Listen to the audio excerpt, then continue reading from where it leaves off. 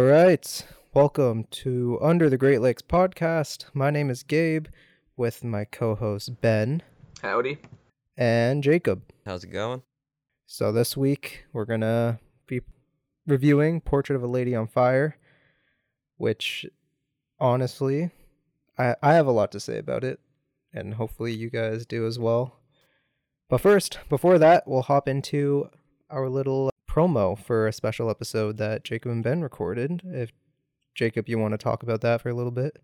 Oh, for the last episode? Yeah, 2.5? the 2.5 that should be up already. Yeah. Really all I gotta say is that, don't mind the crappy audio quality. I don't think I realized just how sensitive that microphone is. And going forward, I'm getting a new mic right now. My old one broke, so I'm using a completely new one. Hopefully it's a little bit better than the one I used there. I just used my laptop on the last one. So there's a lot of small sounds that got picked up that I didn't realize were going to be picked up. I got rid of most of them, but I think if you really look at it and look for them, you'll find a couple stuff like me opening a bag of candy. That's a good one. So that's it really. Just sorry about that. And hopefully it was still good and you can make it through it. Amateurs. Yeah, Ben, you got anything? That was a good time recording. We recorded it together, so it was a little... I got those high school giggles just actually being there with you trying to record it. But I think we pulled it together and we did a pretty good job. Yeah, I was gonna say we didn't write anything down, and it was pretty loose. I remember going in, we were like, this is going to be a mini episode. Let's keep it to 30, 45 minutes just with the game. And then 30, 45 minutes, we were still in the first couple hours. And I was like, fuck, I got a lot to talk about this game. Yeah, we really rushed through the second half, but I think we still got a lot done. We talked about a lot of it, and I feel like we talked about most of what I wanted to get to, so I feel pretty good about it regardless. But I think if we did something like that again, we wouldn't do it in that format. We just kind of went through the story and talked about moments. We did a lot of recapping it. Yeah, and I think we would probably not try that again because that took up a lot of time. But besides that, though, I thought it went by pretty well. Well, hopefully you guys check that out. It should already be up, and if you play The Last of Us 2, it'll be a little bit of a bonus for you because I haven't played it, so they have barred me from listening to it. Yeah, he said he's going to, but you better not. I'm uploading it blind. Yeah. But all right, that'll push us over into Ben has got some movie news, just like always. The best part of the opening of these episodes. Okay. I'm setting you on a high standard. This is a weird week for news. I'm kind of all over the place with it. I guess I'll start off quick with a box office update. It's a little less exciting just because we're kind of used to it being classic movies now, so it's not as important. But it is fun to note that Empire Strikes Back is back at the top spot. Made over $600,000 this last weekend. So it's nice that for its 20th anniversary, it's getting that little kick back to the jump, back to the number one spot. Other movies are pretty much the same, like Black Panther, number 2, Inside Out, number 3, Jurassic Park, The Goonies, so that's pretty interesting. Otherwise, only new movies that are really kind of making any kind of splash is Relic, almost made $30,000 just from the few theaters that are open and drive-ins, so I'm excited to get around to seeing that. I've heard good things about Relic.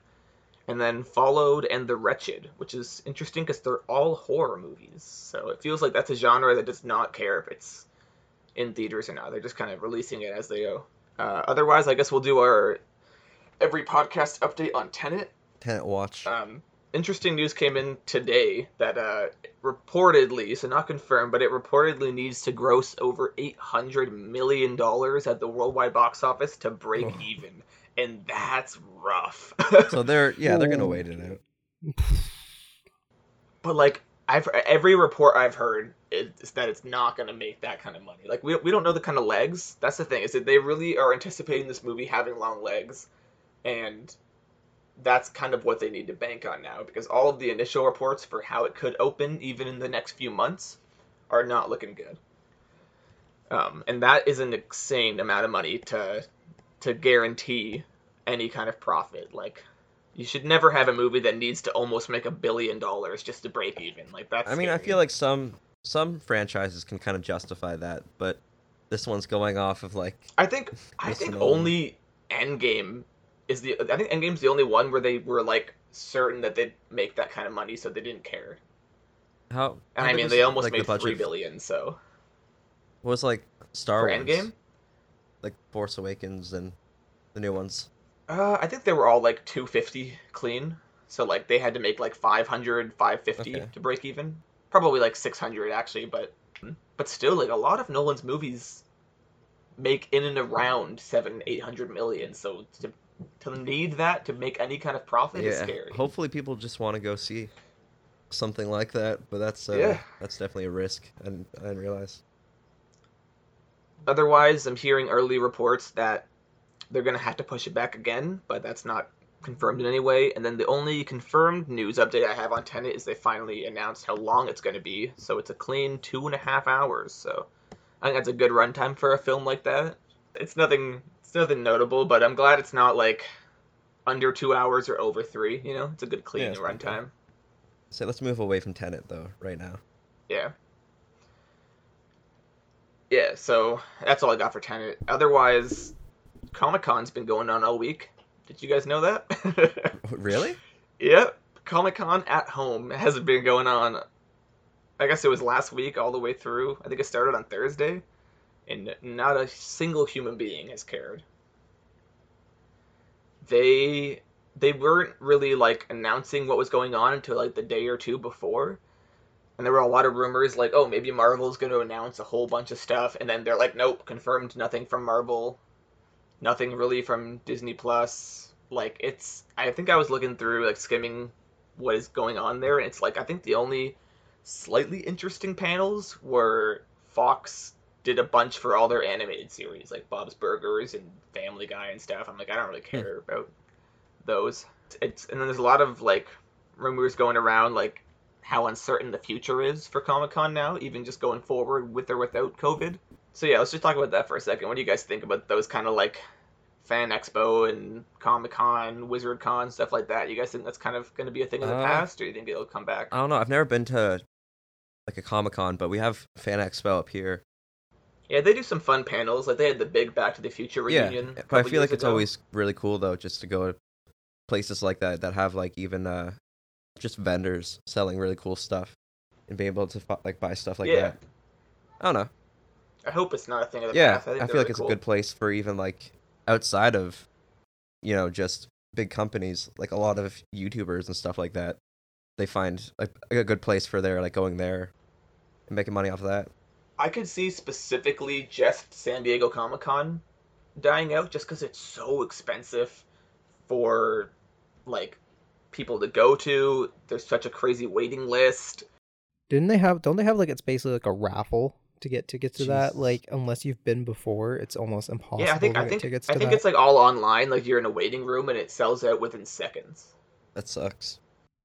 Yeah, it's like ridiculous. But I don't know. I don't think they're gonna disappear. There's enough demand. I don't know that like Marvel and DC tend to be doing their own things when it comes to announcing stuff. I guess Marvel finally came back to Comic Con last year for the first time Mm-hmm. in a while, and they had their big Phase 4 announcement, so that was kind of cool. But yeah, I miss the days when Comic Con meant something. Like, I was always so stoked for Comic Con every year. Like, they'd always release all the big trailers, all the big casting Right. announcements. They're like they just definitely got like what's it called? Like San Diego Comic Con to maybe get its footing back after obviously not happening. And if it doesn't happen again next year, is they're just gonna have to throw their money into something big. Get big panels, get big people, and if they do Yeah. that, they know people are going to go like show up. Isn't there Disney Expo now? D23 is a biannual, like, Comic Con type thing. I wonder if that like are they doing less stuff now at Comic Con and maybe less people are going to that? Oh yeah, Disney definitely holds out a lot of their stuff for D23, but because it is biannual, I feel like they still have a big presence at Comic Con at least every other year. But like, yeah, they Yeah. just had their last like D23 thing in August, and they announced like a bunch of stuff about all the parks and Yeah, I feel like I've been paying less attention to Comic Con over the years for sure.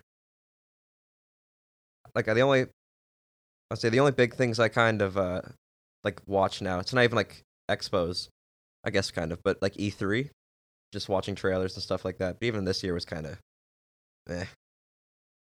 not too much that excited me that much. All right, so moving on, we got a couple new trailers in the last week or so. I don't know if you guys even watched some. One just came out today. Did you guys watch the trailer for Project Power? Whoa, I don't even know what that is. No. Yeah. I didn't know what it was until this morning. So, it's a Netflix movie starring Jamie Foxx and Joseph Gordon-Levitt. I guess it's about like this pill that you can take that gives you superpowers for 5 minutes, and everybody has like their own individual superpower, the same way they would if they had the mutant gene in X-Men and stuff like that. It doesn't look great, but it could be fun. You know, kind of reminds me of like Limitless, but with superpowers. And I haven't seen Joseph Gordon-Levitt in anything like kind of big in a while, and I really miss him. So it'll be interesting to see him come back. That comes out in 2 weeks? Yeah, right. Oh wait, no, man, like a month from now. Or actually. August 14th. Yeah. So a month. Interesting. That's crazy. That's cool. Yeah.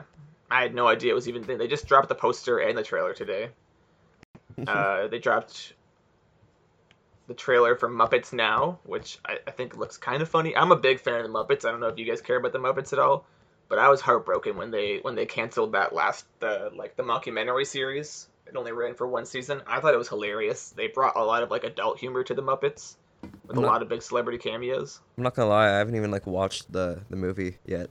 Yeah, me neither. Like the 2011 movie? Yeah. Oh, buddy. That one's so good.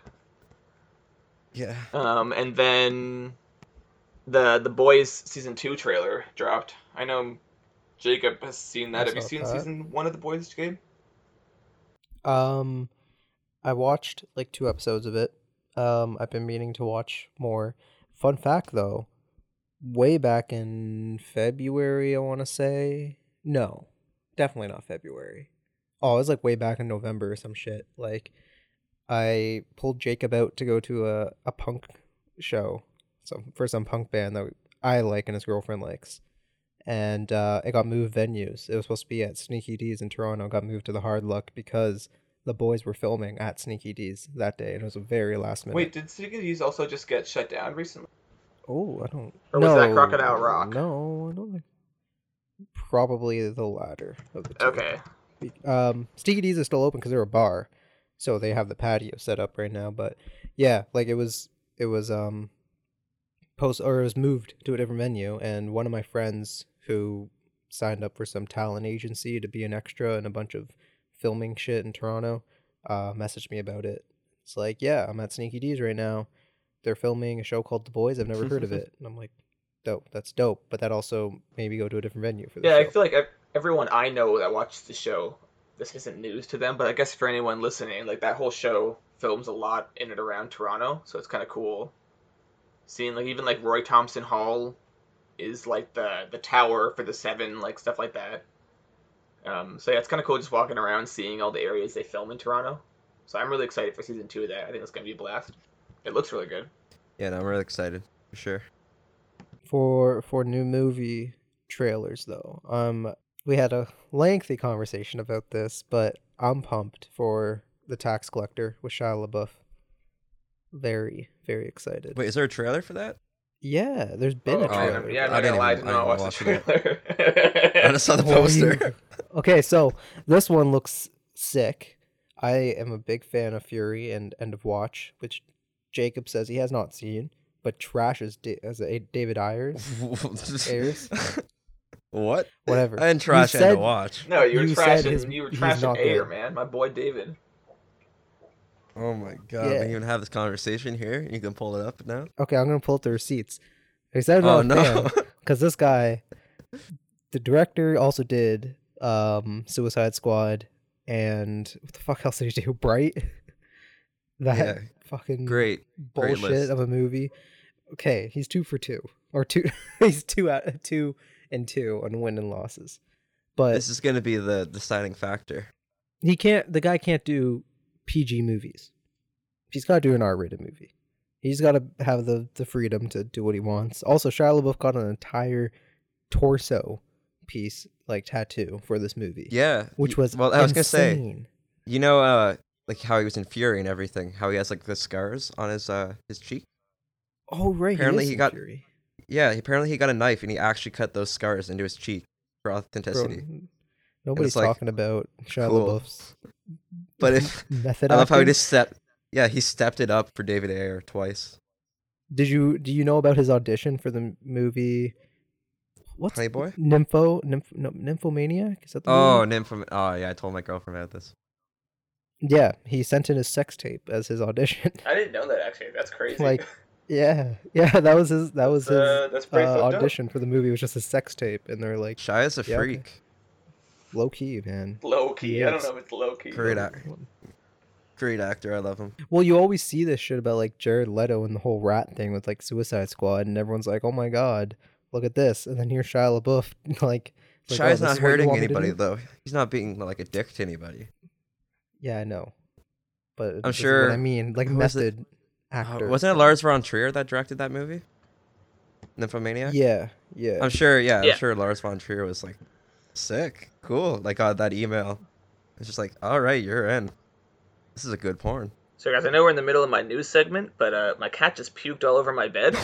So I don't know if you want to edit this out or just keep talking about the tax collector for like a minute, but I'll be right back. Yeah, keep it in. I'll talk. Okay. Keep that in. So he got this massive torso tattoo, and like I work at a tattoo shop, and I've seen like bigger pieces, and that's the biggest piece I've seen somebody get done.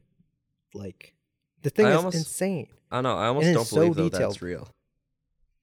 Like, I wonder if it's just really good Bro, publicity. it is real. Nah. No. I don't.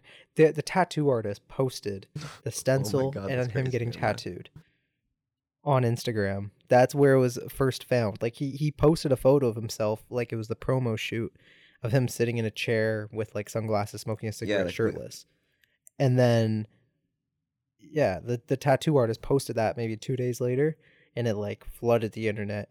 And I was talking to somebody I know, and we were wondering, like, did Shia LaBeouf, like, was it written in for his character to have tattoos, or was he just like, you know, it'd be cool if he had tattoos, and just went out and got Yeah, 'cause tattooed? that's something. Maybe he was like, you know what? I don't want to do the makeup for that every day. I'd rather just have it on my body forever. He's I've seen more Shia LaBeouf movies than I actually think I have. Eagle Eye, remember Eagle Eye? Yeah, Peanut Butter Falcon's pretty great. That was one of my Peanut favorite Butter movies Falcon. last year. Honey Boy. What else has been in? Even like Disturbia, Disturbia. old That's what, classic. Transformers.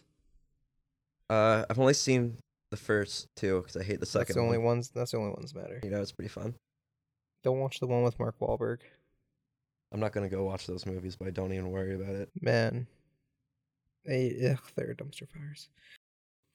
But no, it looks like a solid movie. And you said you haven't seen End of Watch, and it gives me the same vibes as that. And that movie is great. That is up there with one of my favorite Jake Gyllenhaal movies. Well, I'll get around to it then. We'll definitely have an episode maybe where we either talk about the whole movie or like that movie and the director or just the movie. What else is new we can talk about? Oh, well, we just talked about this before starting to record, but the new Seth Rogen movie coming out. American Pickle. What's that? American Pickle, which I'm actually pretty excited. I'm excited. I watched on like going by the synopsis of it, of a man from the 20s or 30s, whatever, falling into a brine of pickle juice or whatever, pickle brine, whatever it's called, and then waking up like 100 years later. I was like, this is ridiculous. Then the trailer dropped, and I'm like, this is a little less ridiculous. All right, I'm back. Yeah, boys. I'm always just kind of. Oh, welcome. Sorry about that. How is your Yeah, cat? she's good, I guess. She's just getting some fresh air. You all right? Like that? What I don't know. happened? I thought she was coughing up a hairball, but she puked on my bed. And she puked on the Huh. floor a little bit too. So Mary, watch out! It's right there. Mary almost stamped in it right there. Well, you didn't miss much. We just talked about Shia LaBeouf and American Pickle. All right. I don't have much news left anyway. I'll rapid fire through a couple of the last ones I have. Uncharted 4 officially commences production again. Tom Holland showed off his new look for it and a little behind-the-scenes photo for it. They're making a Lost Boys stage musical. I've actually never seen that movie, and I was thinking about seeing it like even tonight because it's in the drive-in right now. But I've heard it's good. Beetlejuice and Lost Boys, right? I think that was the double feature at Port Hope. Sorry? I think the double feature in Port Hope is Beetlejuice and the Lost Boys. It's funny too because I just saw the stage musical of Beetlejuice this year, and now they're making one for the Lost Boys. And then more. I don't know if you guys have heard all the news about Joss Whedon recently, but a lot of people are stepping forward and talking some smack about Joss, and I kind of believe it all. Wasn't that? I feel like that was there last week, and I was thinking about mentioning it. I think we might have mentioned the original one where the actor who plays Cyborg, Ray Fisher, stepped forward and talked about how he was terrible on set of Justice League. But like a lot of people are stepping forward, talking about him now. Well, at that point, his wife had already come forward at that point, like years ago. And like at the time, everyone was just like, "Oh, you're crazy." It's like, no, like I fully believe her. Yeah, I believed her back then too. I was like, yeah, I can see that. Yeah. Apparently, James Marsters, the guy who plays Spike on Buffy, he stepped forward saying like they had a really bad story where he like pinned him up against a wall and like threatened to like I don't know if he threatened to kill James Marsters or threatened to kill off Spike because he was mad at what they were doing with the character. This is what James Marsters said, quote for like word for word. He said, "I don't care how popular you are, kid. You're dead. You hear me? Dead. Dead." And then apparently he was just like awkwarded out, and he's like, "It's your game, man. Like it's your show. Okay, whatever. Like, do whatever you." So I'm assuming he meant the character. So I guess the whole thing in question was that like Joss always wanted the vampires to really look scary and ugly, and then James Marsters was kind of like a pretty boy vampire. And he was mad that the studio wanted to keep him in it as like a pretty boy the whole time. So I guess he like got mad and threatened James Marsters about it. And he's like, "Man, like I'm just here to do whatever's in the script." Like, and then the guy even asked him, "Is like, was he kidding though, or was it real?" And he's like, "No, hell no. Like he was angry." Well, did you like any of those quotes from the Wonder Woman script? Just another messed up story about Joss. Yeah, it's not like, that it's. You go. I kind of always got that feeling with him, where it's like the only way he knows how to like write a woman character, like a girl character, is either like really fragile or a complete badass, you know.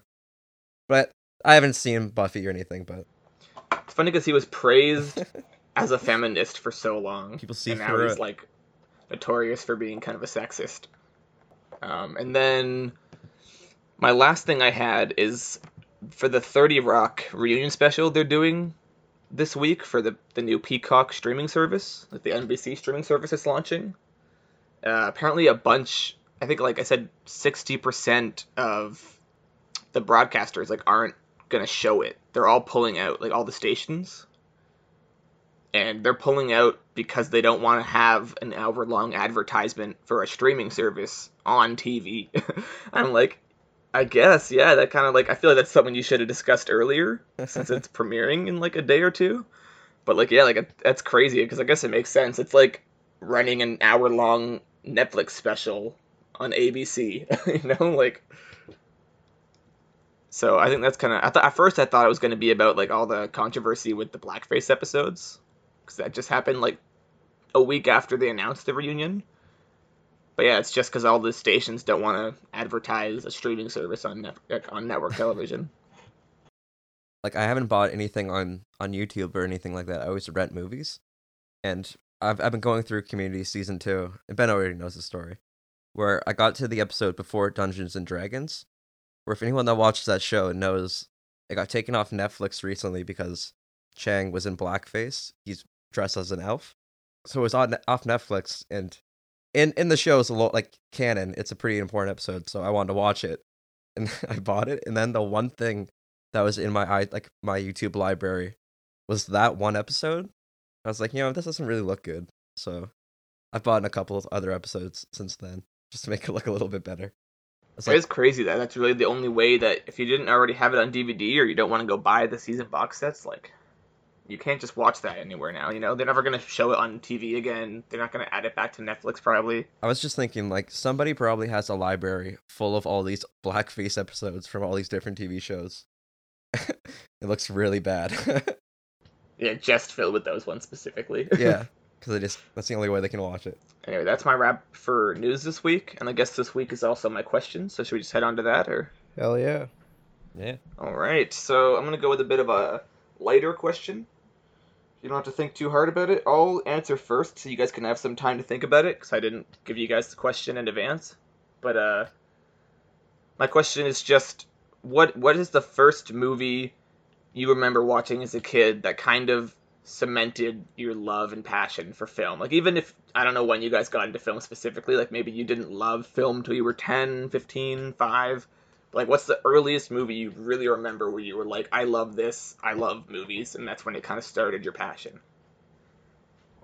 So mine, I was 6 years old, and I was driving to, I guess we were driving to Myrtle Beach with my family, and we put a TV with a VCR in the van, and I watched all 3 Back to the Futures on VHS, all in a row, like in a 6-hour span while driving, so my brother was asleep because he hates van rides.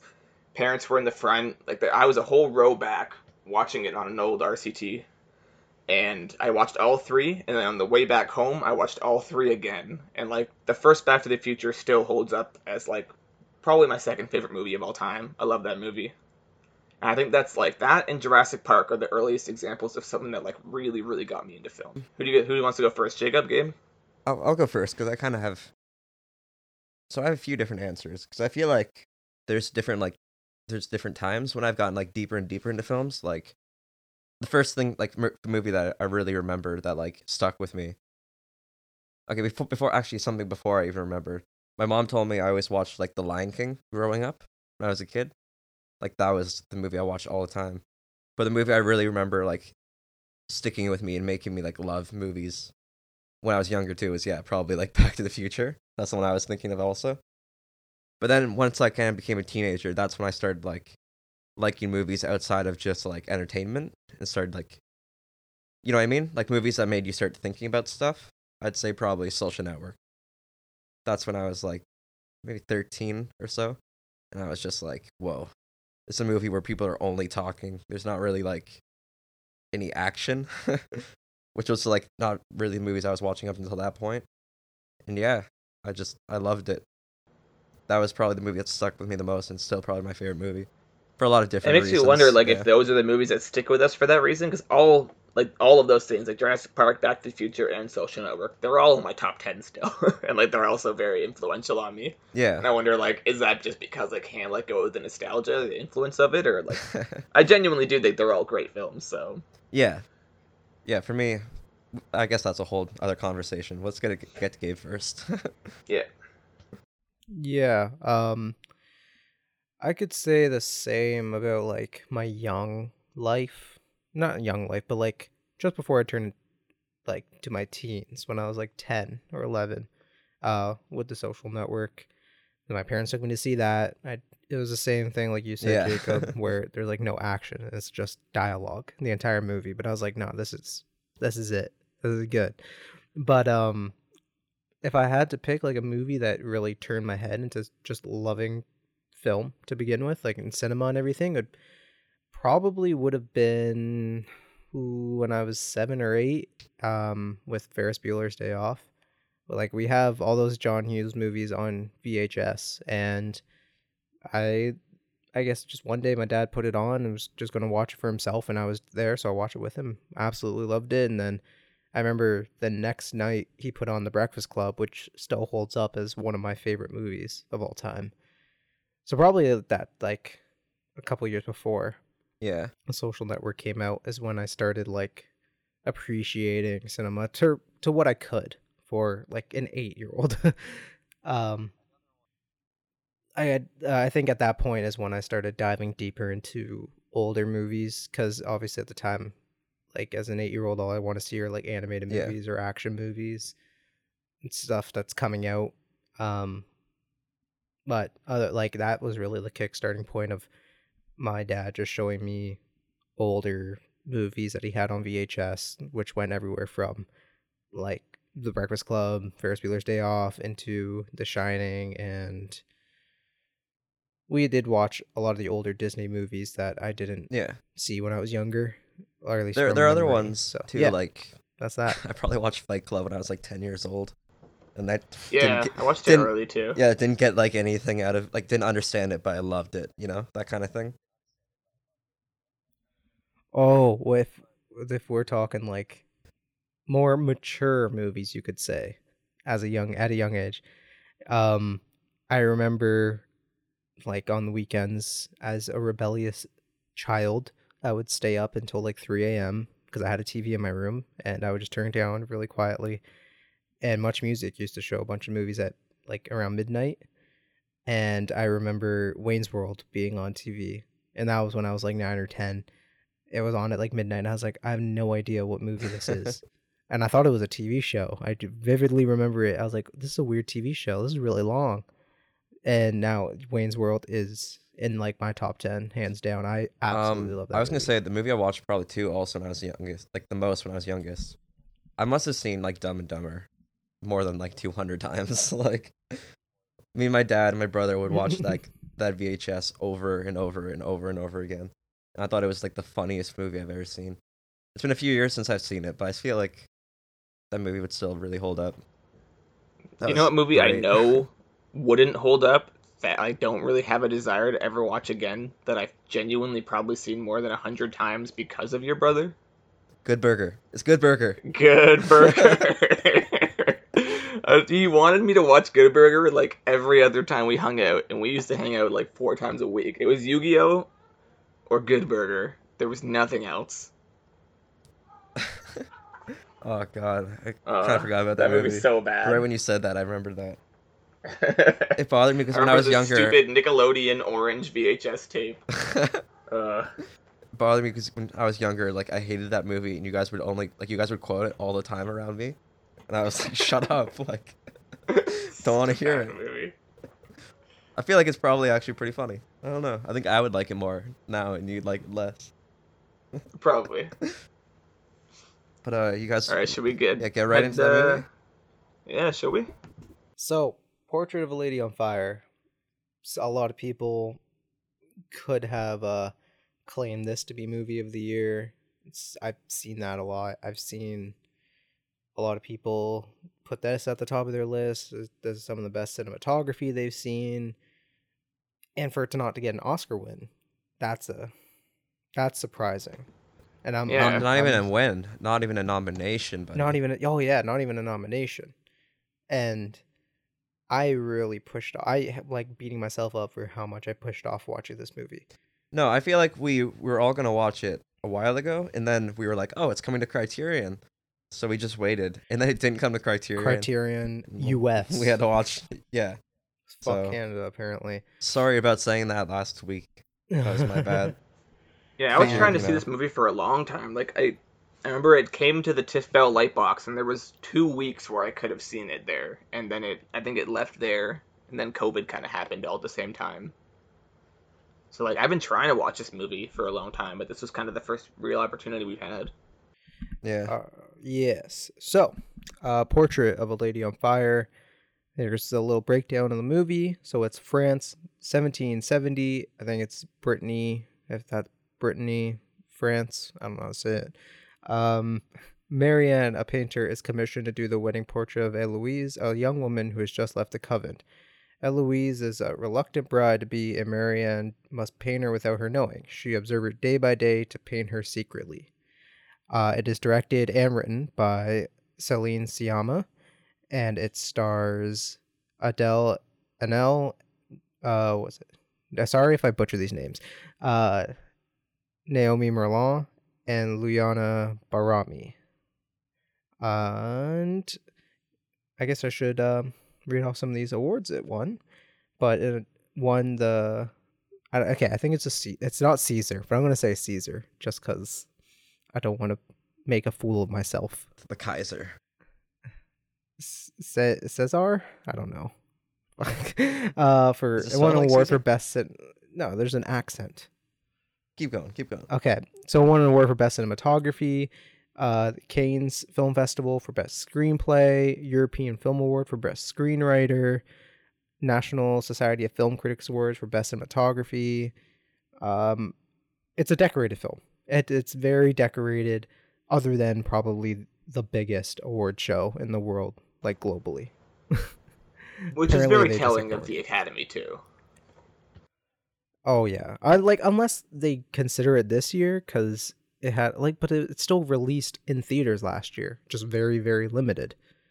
So, Yeah, I don't guess know, actually. but I'll kick it over to Ben if you want to just give your quick like first impressions of it, and then Jacob, yeah, follow after Ben. Yeah, I was gonna say too, even before impressions, do you guys, just while we're talking about like the Academy and the Oscars and all that, what do you guys specifically think this should have won or been nominated for? Oh, okay, so this is like a really weird thing because it doesn't make sense, but it makes sense. I really think that this movie, if it was going to win, other than cinematography, which was like a given I say we should talk about nomination. this after because I think these will be brought up probably. Well, I'm just gonna say this real quick Yeah. then, Okay. because I've already started. Yeah, you're right. Cinematography, original screenplay, like it's a very simple story, but original screenplay, and I'll go into that a little more. And this is the weird one, but foreign film, and I really think they could have gave it foreign film, and then either take Parasite out of that category, and then or just give them the Best Picture one. Yeah, that's a Does that whole make other sense at like all? conversation of like it's kind of cheap when something wins best foreign, or sorry, I guess like if something's nominated for best picture and also nominated for best foreign picture, but nothing like none of the other foreign Then nominees are it's a nominated for given. best picture, you know what's winning best foreign. Like it can't be anything else. Yeah, it would have been better if they just didn't Yeah, include that could almost be Parasite like a in that at little all. loophole where it's like, okay, if we're gonna nominate a foreign film for best picture, it's excluded from the race for foreign picture. Yeah, Yeah, and then open that up the Best Picture a bit. happened with Roma too. I mean, Roma didn't win, but and it was nominated for Best Picture, and you're like, okay, well that's gonna win foreign film. Like, And why if they would have wouldn't had it? that rule in place, How to Train Your Dragon would have won Best Animated Picture, while Toy Story 3 was nominated for Best Picture. And it breaks my heart every day. But yeah, do you guys think Um, anything for actress, like Best Actress, Best Supporting? I was gonna say I think it deserves Best Production Design, like because a lot of the art design was like insanely good. Um, and then yeah, even sound design I thought was really good. And then I feel like yeah, Best Actress I agree with, but that's a whole other conversation of whether or not they'd even open that up ever. Just right off the bat, I'll say like you could justify this movie being nominated in a majority of the big categories. Like I love a period piece, and the Academy goes buck wild for fucking women in 1700s dresses. So I'm I surprised it think didn't the even get like like a the look, minimal basically. cast But kind of has a say in that too, because like there's only so many outfits you can have on three characters, you know. let's kick it over to our Yeah. first impressions because we're gonna start like talking about this movie every at like random points. So Ben, if you want to start, and then Jacob, good. So heading into this movie, I was super excited because I've only heard amazing things about it. But I kind of thought it was going to be a bit of a deeper movie, like more metaphorical, and it was a lot more surface level than I thought it was going to be. I think like right after watching it, I only had good things to say, and then Jacob and I kind of talked about it and kind of came to that same conclusion. I think there's just like a stigma around the idea of a movie being surface level, but I think just heading into like a foreign film with all these like accolades and attention, I was like expecting something a bit deeper. But now that I really think about it, like there's really not a lot I didn't like about this movie. I thought it was really well done. I loved the characters, and it really is just a really good character study between these two women. And I thought it was beautifully written, performed, some really, really great cinematography. There's a few shots in particular we'll get around to discussing, but um, yeah, I just had a really good time with it. That was great. It's weird because like yeah, like you were saying when I first walked away from it, I thought it was like pretty good. But then like the more and more I thought about it and the more I write about it, I was kind of like growing to think like there's not really much I even dislike about this movie, even though it didn't strike me too much, and like I wasn't completely like captivated by it or anything like that. Because I see a lot of people saying like it's one of the most like emotionally heavy movies. And I was kind of expecting, like I don't know, I kind of expected to feel something a bit more. I didn't connect with it as much as I thought I would, but everything about it though is pretty, like it's pretty great. Like everything that's behind the scenes and how it's made is all like insanely impressive. And yeah, like you guys were saying, the cinematography is great. I think the editing's pretty tight. The acting is phenomenal. There's really not a lot to say that isn't good about it. I just don't really, for me, I don't really connect with the characters that much. I guess I didn't think there was a lot going on in the story. That like Ben was saying, it was kind of like surface level. Where I don't know. It's hard for me to really describe it. I've been trying to think about how to even say it, but I don't know. We'll get into it deeper once we just talk about it. Gabe, what do you have to say about this? But I agree with it being like the story and concept of everything is very simple. It's a very simple movie, but it is just as like beautiful, if not more, with like everything about it, with how it's shot, and like you said, when you dug deeper into the actual like filming and making of this movie, like they shot on site and like on the coast of like Brittany, France, which is you can't what's the best word, like mimic that in a studio or CGI. Like I think that really played into how beautiful it looked on the outdoor scenes, was just shooting on location, but the performances and everything was just very, what's it called? It made me pay attention. I don't know how to say this in a better way, but It's kind of a movie that left me speechless in a way. But like mhm. I know what you mean though, where I thought I always think it's really impressive when a movie that doesn't have that many locations can still feel like it has a lot going on, and there's a lot, like you don't just feel like you're in one spot. You don't for like it's crazy despite this like the runtime. I never really Yeah, felt like that's what I anything was was gonna dragging. say. Like a 2 hour runtime is like, in today's standards. Today's standards are not long. Yeah, like in today's standards, a 2 hour runtime is not like abnormal. It is longer, and a movie like this, like 2 hours can drag on, but it, even in like the context of the scenes, like it is just dialogue and Yeah, I can see this 100% not being some people's thing. But if you just kind of enjoy the details in movie making, like there's a lot to take away from it and a lot to just to see and everything. Like whenever the girl Helene Delmare, the painter, the girl that actually did all the paintings for the movie. It's her hands in the movie the whole time. And like I was just kind of like fascinated whenever it was that kind of stuff. It's just like beautiful to watch. And like like all the drawings, like all the sketches and all the paintings, they're all done by one woman. And it's like that stuff was insane to me. It was so impressive. Like the first painting that they draw, where she introduces it to it. When I saw it, it like it's Do you mean perfectly the like one looks in the like her. first scene, or the first one she like chronologically does? Chronologically, the one that she presents Okay, yeah. to her. Yeah. Like it's so crazy how it looks like her, but not completely. Like it looks like a drawing made out of first glances. You know what I mean? And that's what it is. And it's crazy how she can like capture that. Just thinking about that blew my mind. Where I was like, that's perfect. Like, how do you do that?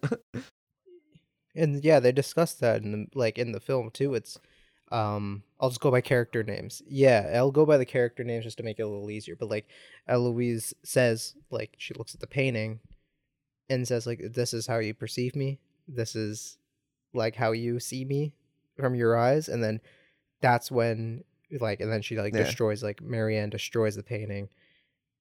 And obviously the final product that they make is a lot more detailed yeah, and a lot captures. more comparable to Eloise's character. But after, we'll talk about what happens, but like the closer they get and flesh out like learning this person and how they are and how they actually Yeah, perceive I them thought inside when and it was in out. her room too, and you could see like all the drawings, like sketches of like her eyes, her chin, her smile, just all the parts that she's putting together to make the face, like all that stuff. It's like super interesting. I thought that was all great.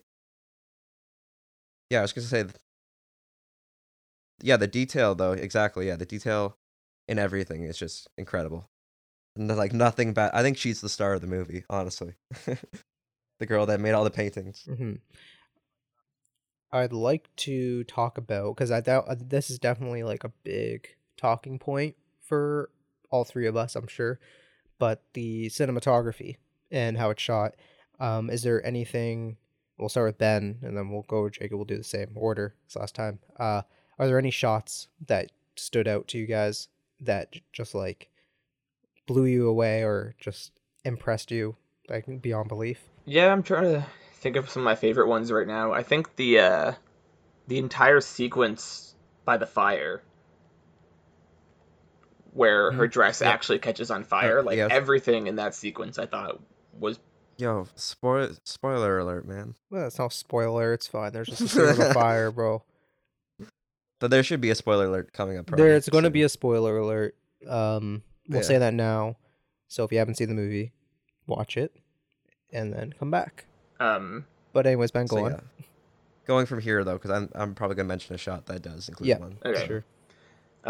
This one's more just like simple directing and positioning of the actors, but the first time she's really out there by the waterfront with her, and she's trying to like analyze all her little tendencies and like memorize her face. I love the framing of them where you can only really see. I'm forgetting other names too. Marianne, and she's trying to look at Heloise, and as she turns to look at Heloise, you just kind of see her staring, and as they turn back, it perfectly blocks out your view. So as she's studying her, we're studying her for the first time, and we haven't really seen her face at all up until that point. So we're like just as like interested in it as Marianne is, and I like the way that we really are taken on that with Marianne. Sorry, my cat's freaking out right now. I don't know if you guys can hear that. That sounded like your cat said Ben. I Honestly, could she hear always that. just yells at me. And same thing with framing. I really love the sequence where Heloise brings Marianne over to her and says, like, while you're studying me, Damn like, it. what do you think I'm seeing? That And she was the looks scene I was gonna mention. that one's so good where she just and then they stare at you and she's like, what do you, and like they're just pointing to the audience, like they're looking at us, but we know what they're talking about, obviously, and it's just such a powerful moment where she's revealing like every moment that we're watching Heloise, that Marianne is watching Heloise, she's doing the same in reverse to Marianne, and I Yeah. love the power of them looking back at us, and it's almost like she's saying it to the audience, like, you've been staring at me this whole time, I've been getting to know you. When I And I love that rewatched, moment. I watched the movie twice. Once a couple weeks ago, and then I watched it again to kind of cement my thoughts more. And when I rewatched that scene, it starts off and it's looking at Heloise, and she's in a mid shot, and it cuts to Marianne, and she's in a medium close up. And then once they get together, by the time Marianne goes back, like the shots reverse. So it's like her looking at Marianne now, and she's in the mid shot. And it's really like it's a really cool little detail. I didn't pay attention to that, but I do know the scene you're talking about now, and I Yeah, didn't notice that before. But now that you mention it, Like the yeah, camera cool. comes out a little bit more. Stuff like that where it's like so much. And that's one of those things where like a Oh, lot of like- people don't notice that kind of stuff, nor do Mhm. they even care. But it's such a like methodically planned out sequence. And if people, I think Yeah, that's something that was that the if one I you really like noticed. fully explain it to people, that's something that really turns them around on it and makes them think like, oh, that's really interesting. That's a cool. Like I think first thing that comes to mind with that is like when I was showing Mary Mr. Robot, like she didn't care about like framing, filming techniques, anything like that. I think as I started to like explain them to her, she started to get an eye for it too, and she really started to love them. Yeah, and it starts. It's a lot of just like visual storytelling. Yeah, It's very powerful stuff. Yeah, movies like this do warrant like a second watch through, especially if you're not really like paying attention to the details at first. Like you definitely, like, it's worth going back to just pay attention to those details. It's very easy to like miss a lot of that stuff if you're Mhm. thinking about 100 other things, Right. But other stuff too, like the editing. I thought like we were saying, the pacing was really good. I loved all the cuts between whenever they would look at each other, like like the eye level cuts and stuff like that. Whenever they'd look at each other, they'd do the cut away kind of thing. It's just always really good at placing you right in Marianne's perspective.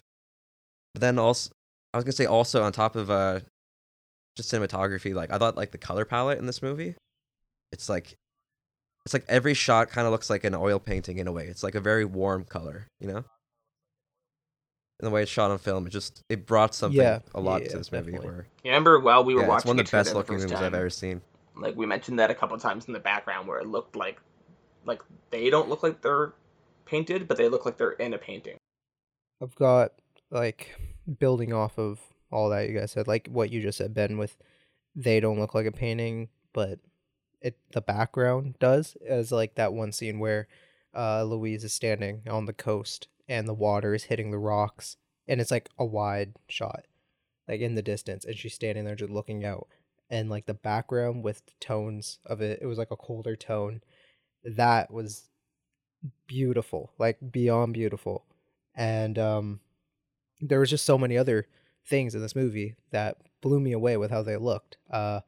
One of them, and this is not so much like it was just the framing of how they did everything, was when Marianne arrives onto the island and is drying off, and she's sitting in front of the fire with two of the wet canvases movies like this beside her, do and warrant she's Yeah. just centered a second perfectly in watch through. between. especially Even if that you're was not really like paying attention just framed so to perfectly. the details at first. Like One thing, this is definitely- something I it's worth noticed going the back to entire just movie, pay and attention to those details. was the facial expressions and how they framed the faces. Like off the bat, when Marianne's in her classroom and she's posing for her art students, and even right then gives you an example of it focuses in on every art student, like looking at her to draw this pose or paint this pose.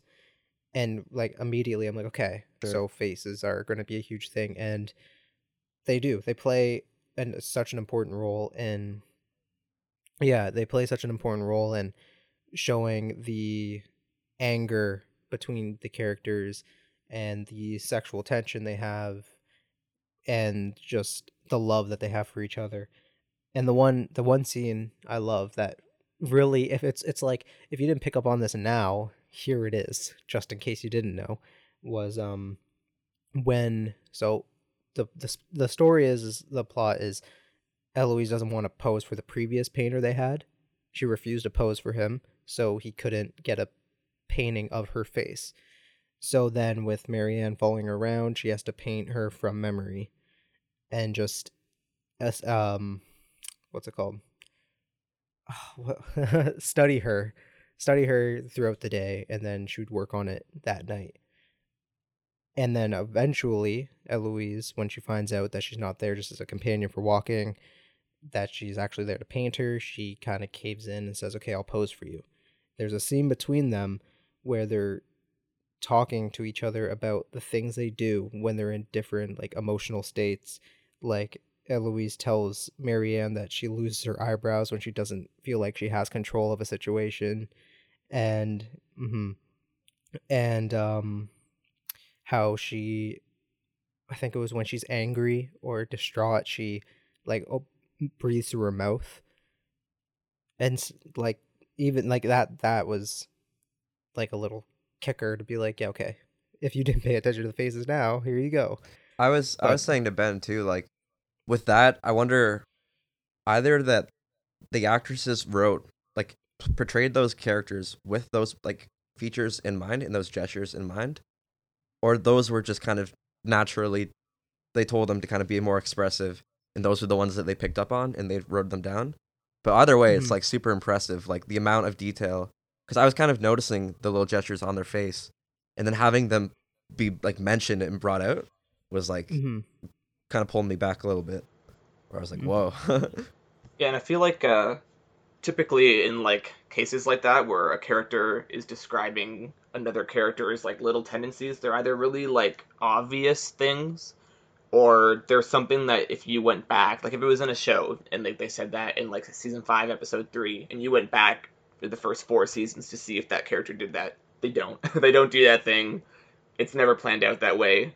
Obviously it's different in a show than it would be in a movie, but even in movies, like it's not something that's usually planned out that well. And I feel like if you go back and watch this movie with those specific tendencies in mind, like you notice that they show them all the time. It's a real good statement to the acting. Like, it's incredible. All the little facial expressions. Yeah, and they definitely, like, that scene specifically really starts to like flourish out their like relationship and how they feel about each other and them slowly falling for each other. And yeah, that like the just cinematography in general in this movie is just amazing, and anyone who is a fan of like beautiful artwork and cinema should definitely go watch this. Yeah, it's objectively good. It's objectively good. No, it definitely like I feel like remember this whole debate on Twitter about what's good cinematography. Yeah, it's and nice, beautiful everyone's just shots. yeah, like wide angled shots, like massive like landscapes and epic things like you find in Marvel movies. Like no, like even what I was talking about with the facial expressions, and right out, like I said, right off the bat with Marianne's students painting her and then focusing in on their face, like that is beautiful enough as it is.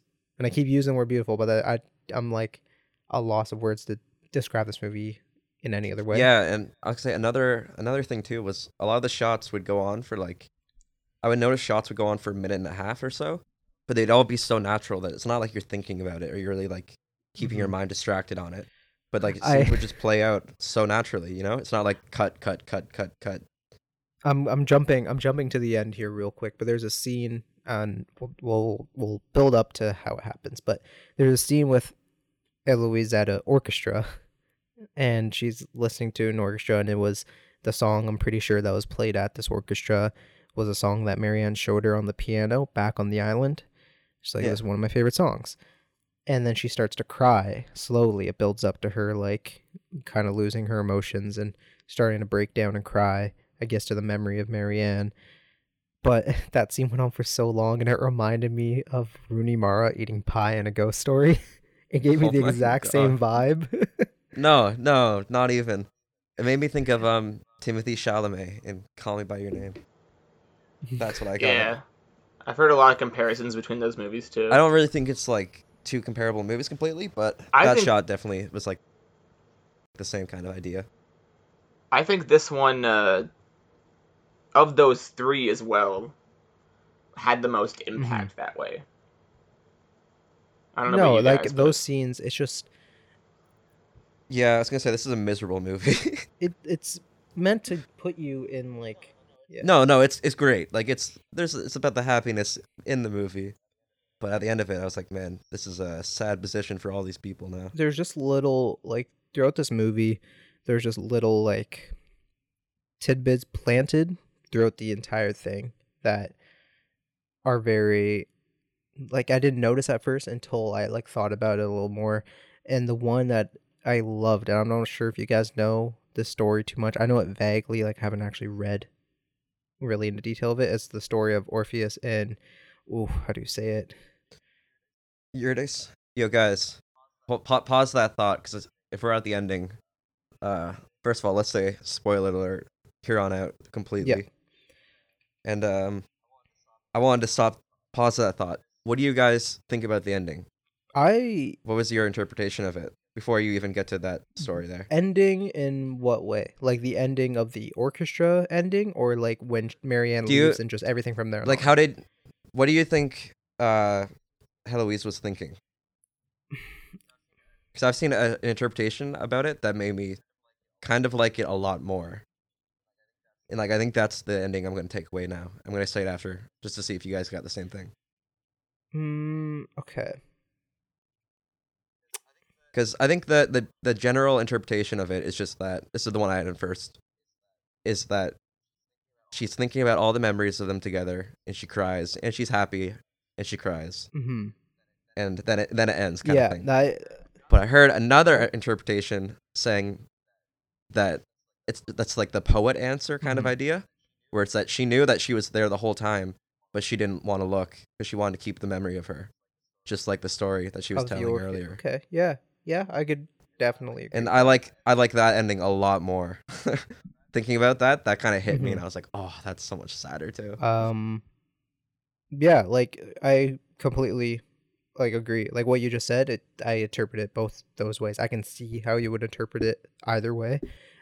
It's just in like a quick way to sum it up. It's like saying when you're in heartbreak, because clearly they're in heartbreak because they like Eloise is going off to marry someone. Marianne just Yeah, I'm just talking like literal yeah, interpretation. like it's basically her not dwelling on the loss of love as a tragedy, but more as of a like a happy memory for what it was. You know what I mean? And Yeah, even because she comes out Mhm. smiling by the end of it. and even that it's shown again just before that when Marianne's at an art show trying to sell like some art, and she goes around and finds a portrait painted of Eloise with her What's that? daughter. I guess you would presume her daughter, right? And she's got her finger bookmarked on page 28, which is so towards the end of the film or the end of their like work together, you could say. They're laying in bed together, and Marianne draws portraits of herself into Eloise's book on the book page that she chose, and then in like a pocket watch type painting holder, she draws a picture of Eloise for herself, and then that's shown again with the painting. She's like bookmarking in the painting, page 28, I guess. She's interpreting, or like Marianne looks at it like, okay, she She's never still forgot. watching her. And she's Because it's like, yeah, she's she's on the outside looking in. yeah, because she's always From looking her at life, her too. Yeah, that was a sad ending. I think it's funny that you like wanted to jump to that interpretation of the ending first, just because I feel like we should probably explain the scene with Orpheus and Eurydice, so that if anyone who hasn't seen the movie Yeah, I guess. understands. Because I didn't think Mhm. about that either. Actually, I definitely think that's the intention. Now that you've said that, like that's especially because it's such an obvious big scene when they talk about that story. Like, Yeah. that's definitely what the ending is. I like that idea. Yeah, so the story, I'll just run over quickly. Like Orpheus and Eurydice, I'm pretty sure it's how it's Eurydice. pronounced. Eurydice died. Eurydice, whatever. Bit by a snake and died of venom, I think it was. But Orpheus went to the underworld basically to save her, and they made a deal like, okay, she can go back to the upper world or earth, but you can't look at her when she leaves. And there's like interpretations of him, or like he looks back right before she heads to the like surface, like earth surface from the underworld, and then people interpret it in their own ways as to why he looked back. There's a whole bunch of things, and there's a scene in Portrait where Marianne, Eloise, and Sophie, which is one of the like the help, they're reading this story in the kitchen table, and they all interpret it in their own way, and they break it down like, I guess, three of the main ways that people usually break it down to, which is like the poetic way and like a literal way of why he looked back, and then a more happy way of why he looked back. Did I miss a detail there? I feel like I did. No, that's I basically, guess yeah. just like the ending that he loses his faith and kind of like doesn't trust that the gods are actually gonna like commit to their promise and the intention of bringing her back. So Orpheus turns Right. back to see her. So some people think it's just like the literal interpretation is that he doesn't trust the gods, and he looks back and he goes, "Oh shit, she was gonna come back, but now that I looked, I lost her." Some people think it's Mm-hmm. he'd rather like look at her and see her one more time and then keep that memory. Yeah, that happens in the like movie. Like they literally show an example of that towards the end before Marianne leaves the house. So One when thing I thought she says she goes to Eloise and No, you go on. Sorry. Okay, okay. My I guess I'll just go no, my fuck audio myself cut out for a and- second. It all went off weird. Oh, okay. You went silent. Okay, Sorry. so what? Okay, no problem.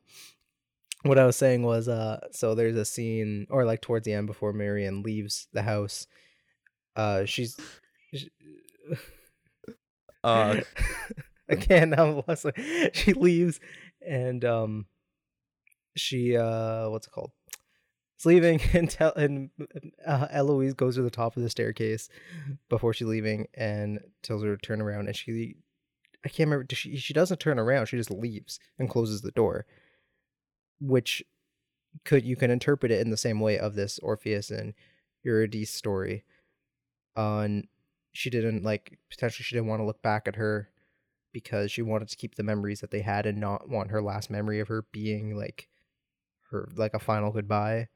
yeah, You know what it's I mean? it's almost like the story starts off where Marianne is Orpheus and Heloise is Eurydice, and then by the end of the story, like the roles reverse. I think maybe that's why I didn't make that connection right away either of what the thing that you explained, Jacob. Because I think I thought that that's the wrap up of the whole Orpheus and Eurydice scene. Yeah, So that to come back again, but yeah, I really like that interpretation actually. I definitely agree with it. yeah. It made me once I saw that, I was like, oh, I think I like the ending a lot more now. It kind of adds a little bit another layer that brings a lot to it.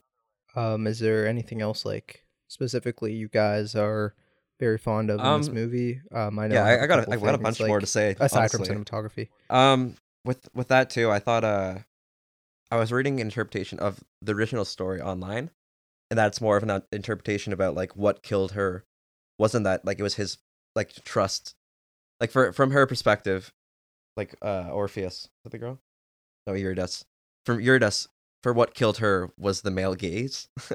The literal interpretation was she was killed by the male gaze. I thought that's a really interesting interpretation because in this movie there's no men at all. It's completely women. There's no power dynamic in the relationship too, which is something you don't really see in most romance. And I think speaking of a romance,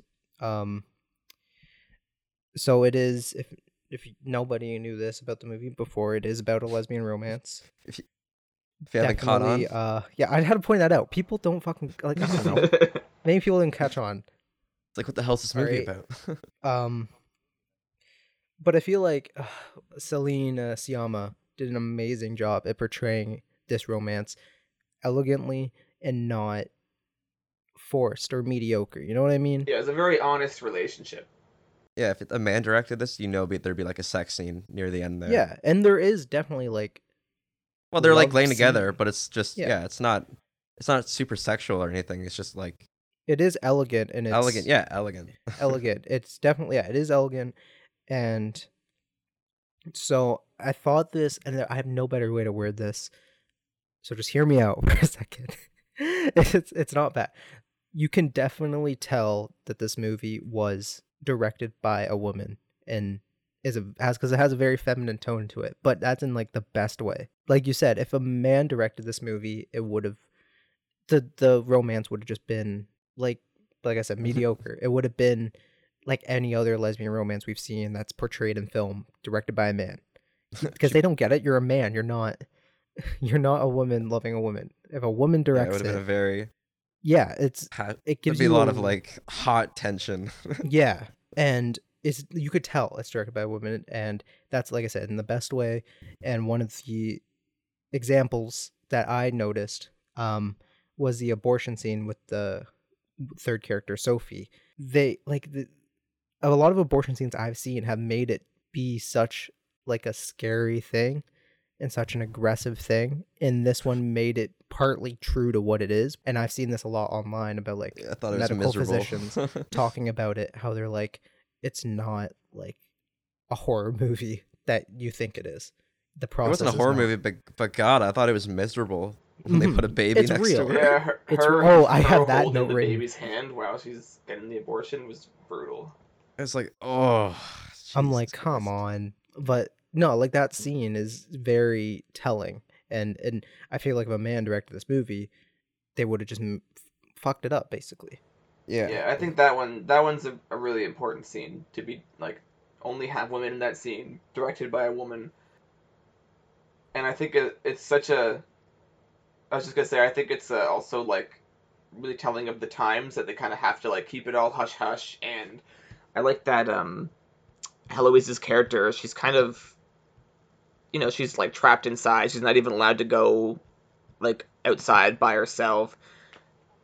She's been kind of living in this bubble for her entire life, so she doesn't really know the way the world works. And I like how when Sophie looks to Marianne for like guidance in that moment, Marianne just kind of casually mentions how she's had it a couple times before. Like she doesn't say a number, it's more than one, but she's been through an abortion before as well. Yeah. And like she just kind of says it in this like offhanded way where it's just, I don't know. I thought that was a really powerful moment individually, just because it shows how like blind Heloise is to the entire world that way, and how Marianne's kind of lived through it. One thing that's kind of outside the movie, but I thought it was really interesting to bring up now, is the director and Adele Hanel. They were in a relationship before this movie Before for like for okay. years. But like I think they've been broken up for a few years now. But like that's Yeah, and Adele Hanel is Heloise, so like that's the character that she draws the portrait of. Like they focus on her face so much in this movie. I wonder if like interesting. I don't know what to do with that. I wonder if like the movie's kind of about her in a way. Like a love letter to her. That's interesting. That's an interesting take. Yeah, right? That's almost weird now. Once I heard that, I was like I got chills. I was like, oh, like that's because really there's this whole interesting. thing in this movie that I noticed too was it was like going back to the ending where with Heloise is crying at the orchestra and happy and she's remembering all the good memories with Marianne. Like I said before, it's like in Marianne seeing that, it's like she doesn't know what her life is like now, but she didn't approach her about it. She didn't let her see her. You know what I mean? So she's on the outside looking in, and if that theory is correct, that maybe Celine Sciamma made this as a love letter to her, it would have that interpretation. Like, this character is looking at you and your life now from the outside. They don't know what's happened in your life. And it might be her, like, I vouched for you being casted into this movie, but I don't know what's gone on in your life lately. Yeah, I guess they've worked on 3 movies together, I read. So their third one now. So it's I've got it's like she's her muse, you know? I do like how this movie kind of gives you the idea of or makes you think about a connection an artist and their muse might have. Obviously, we know artists are the creative gears of this earth, and it's crazy that how some artists can produce what they do, or produce what they do produce.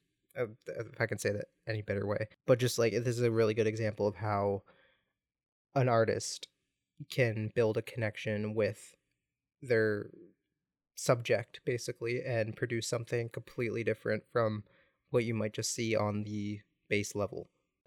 What do you guys think about the lack of music? I thought it was a really quiet movie, but it's really grown on me that I didn't have music. Because the first time I saw it, I thought it would kind of add a little bit of life to the movie, but this isn't really a happy life these people are living. And I almost like that the music is so impactful because, like in the movie, when it's diegetically used, because of the lack of music without the movie, or in the movie itself, or whatever. Yeah, I think it's definitely intentional that way, where like even though like a main score would be non-diegetic, the characters aren't hearing it. I think it has a bigger impact, especially that sequence where Marianne plays 4 Seasons on the harpsichord for her, and it felt like, oh, I haven't heard music in this movie in a long time, if ever, and I hadn't really noticed it until I heard music for the first time, just how quiet it was. So yeah, it was another good way of showing just how sheltered Heloise is. That was a really effective use, I think. Exactly, you get that feeling. It's very impressive. Especially on like an island. It's the 1700s, and what do they got? They don't got like a band there. They got this piano. No one knows how to play the piano, then you're not going to get any music. Yeah, whenever they do play music, and like the scene also later on when it's the choir. Yeah, that scene got loud. Oh my god, it gets like I remember you just like turning feel down the it volume so much hard during 'cause it. all there is at the moment, you know. Man, I had my laptop was on full and I was watching it on my HDMI through my TV.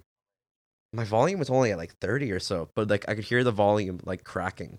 I was like, oh my god, I need to turn this down.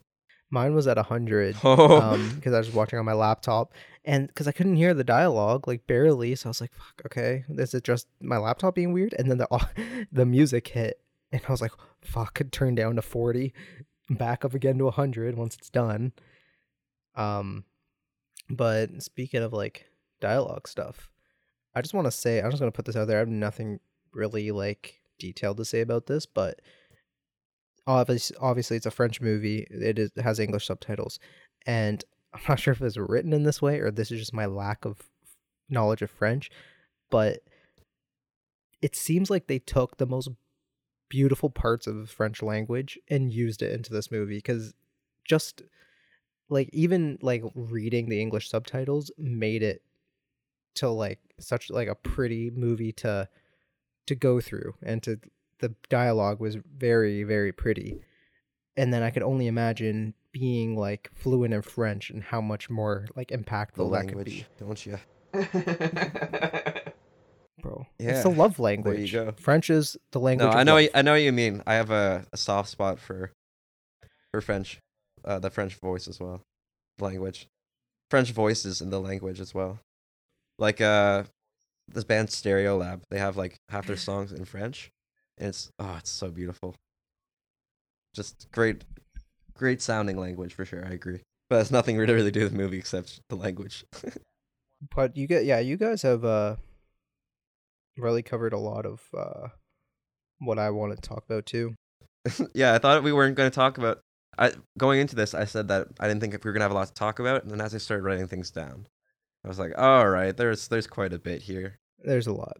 Building onto the language, like in dialogue and stuff, it's just like a quick note I had was it's simple but Yeah, very poetic, and it really uses into the less is more, and like with the facial expressions integrated into that. Like I'll use the word actions for the sake of the saying, but like actions speak louder than words, and by actions it's just the facial expressions.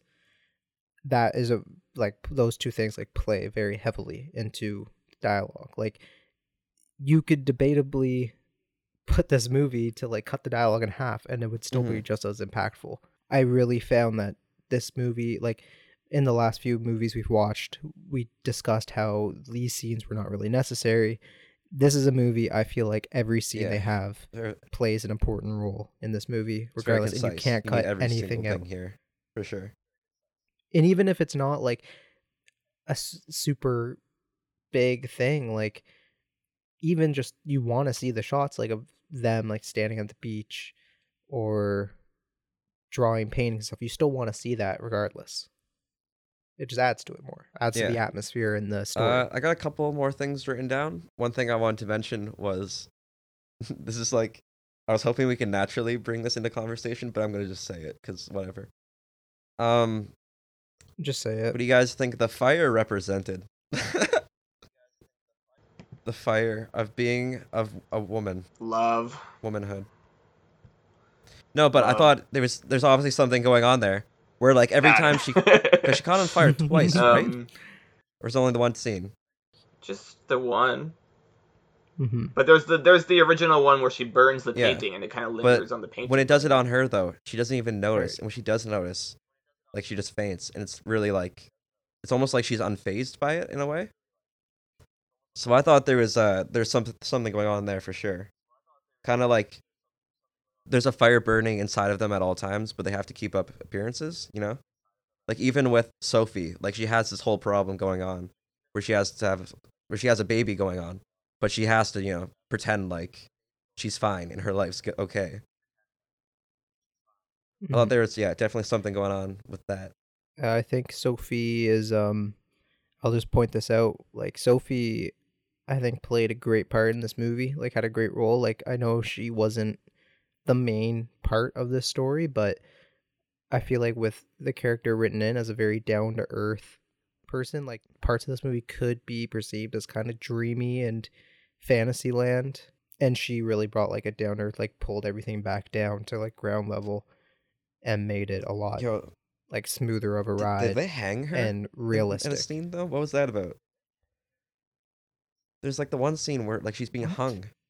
Oh, when they were trying to. Yeah. I don't. Yeah, maybe that's like a certain way to abort that didn't work back then. I was confused on that scene too. It was kind of it was a little comical. It was the first time to like show them trying to abort the baby, but I don't really know if that's like an old technique I or something. love how I this don't know. movie could also just be flipped on its head and turned into a horror if it really wanted to. Because like there are like if the elements are there, literally all you have to do is start putting in some creepy cult shit or witchcraft stuff. This is and how you it's a horror know the movie now. conversation has gone on too long.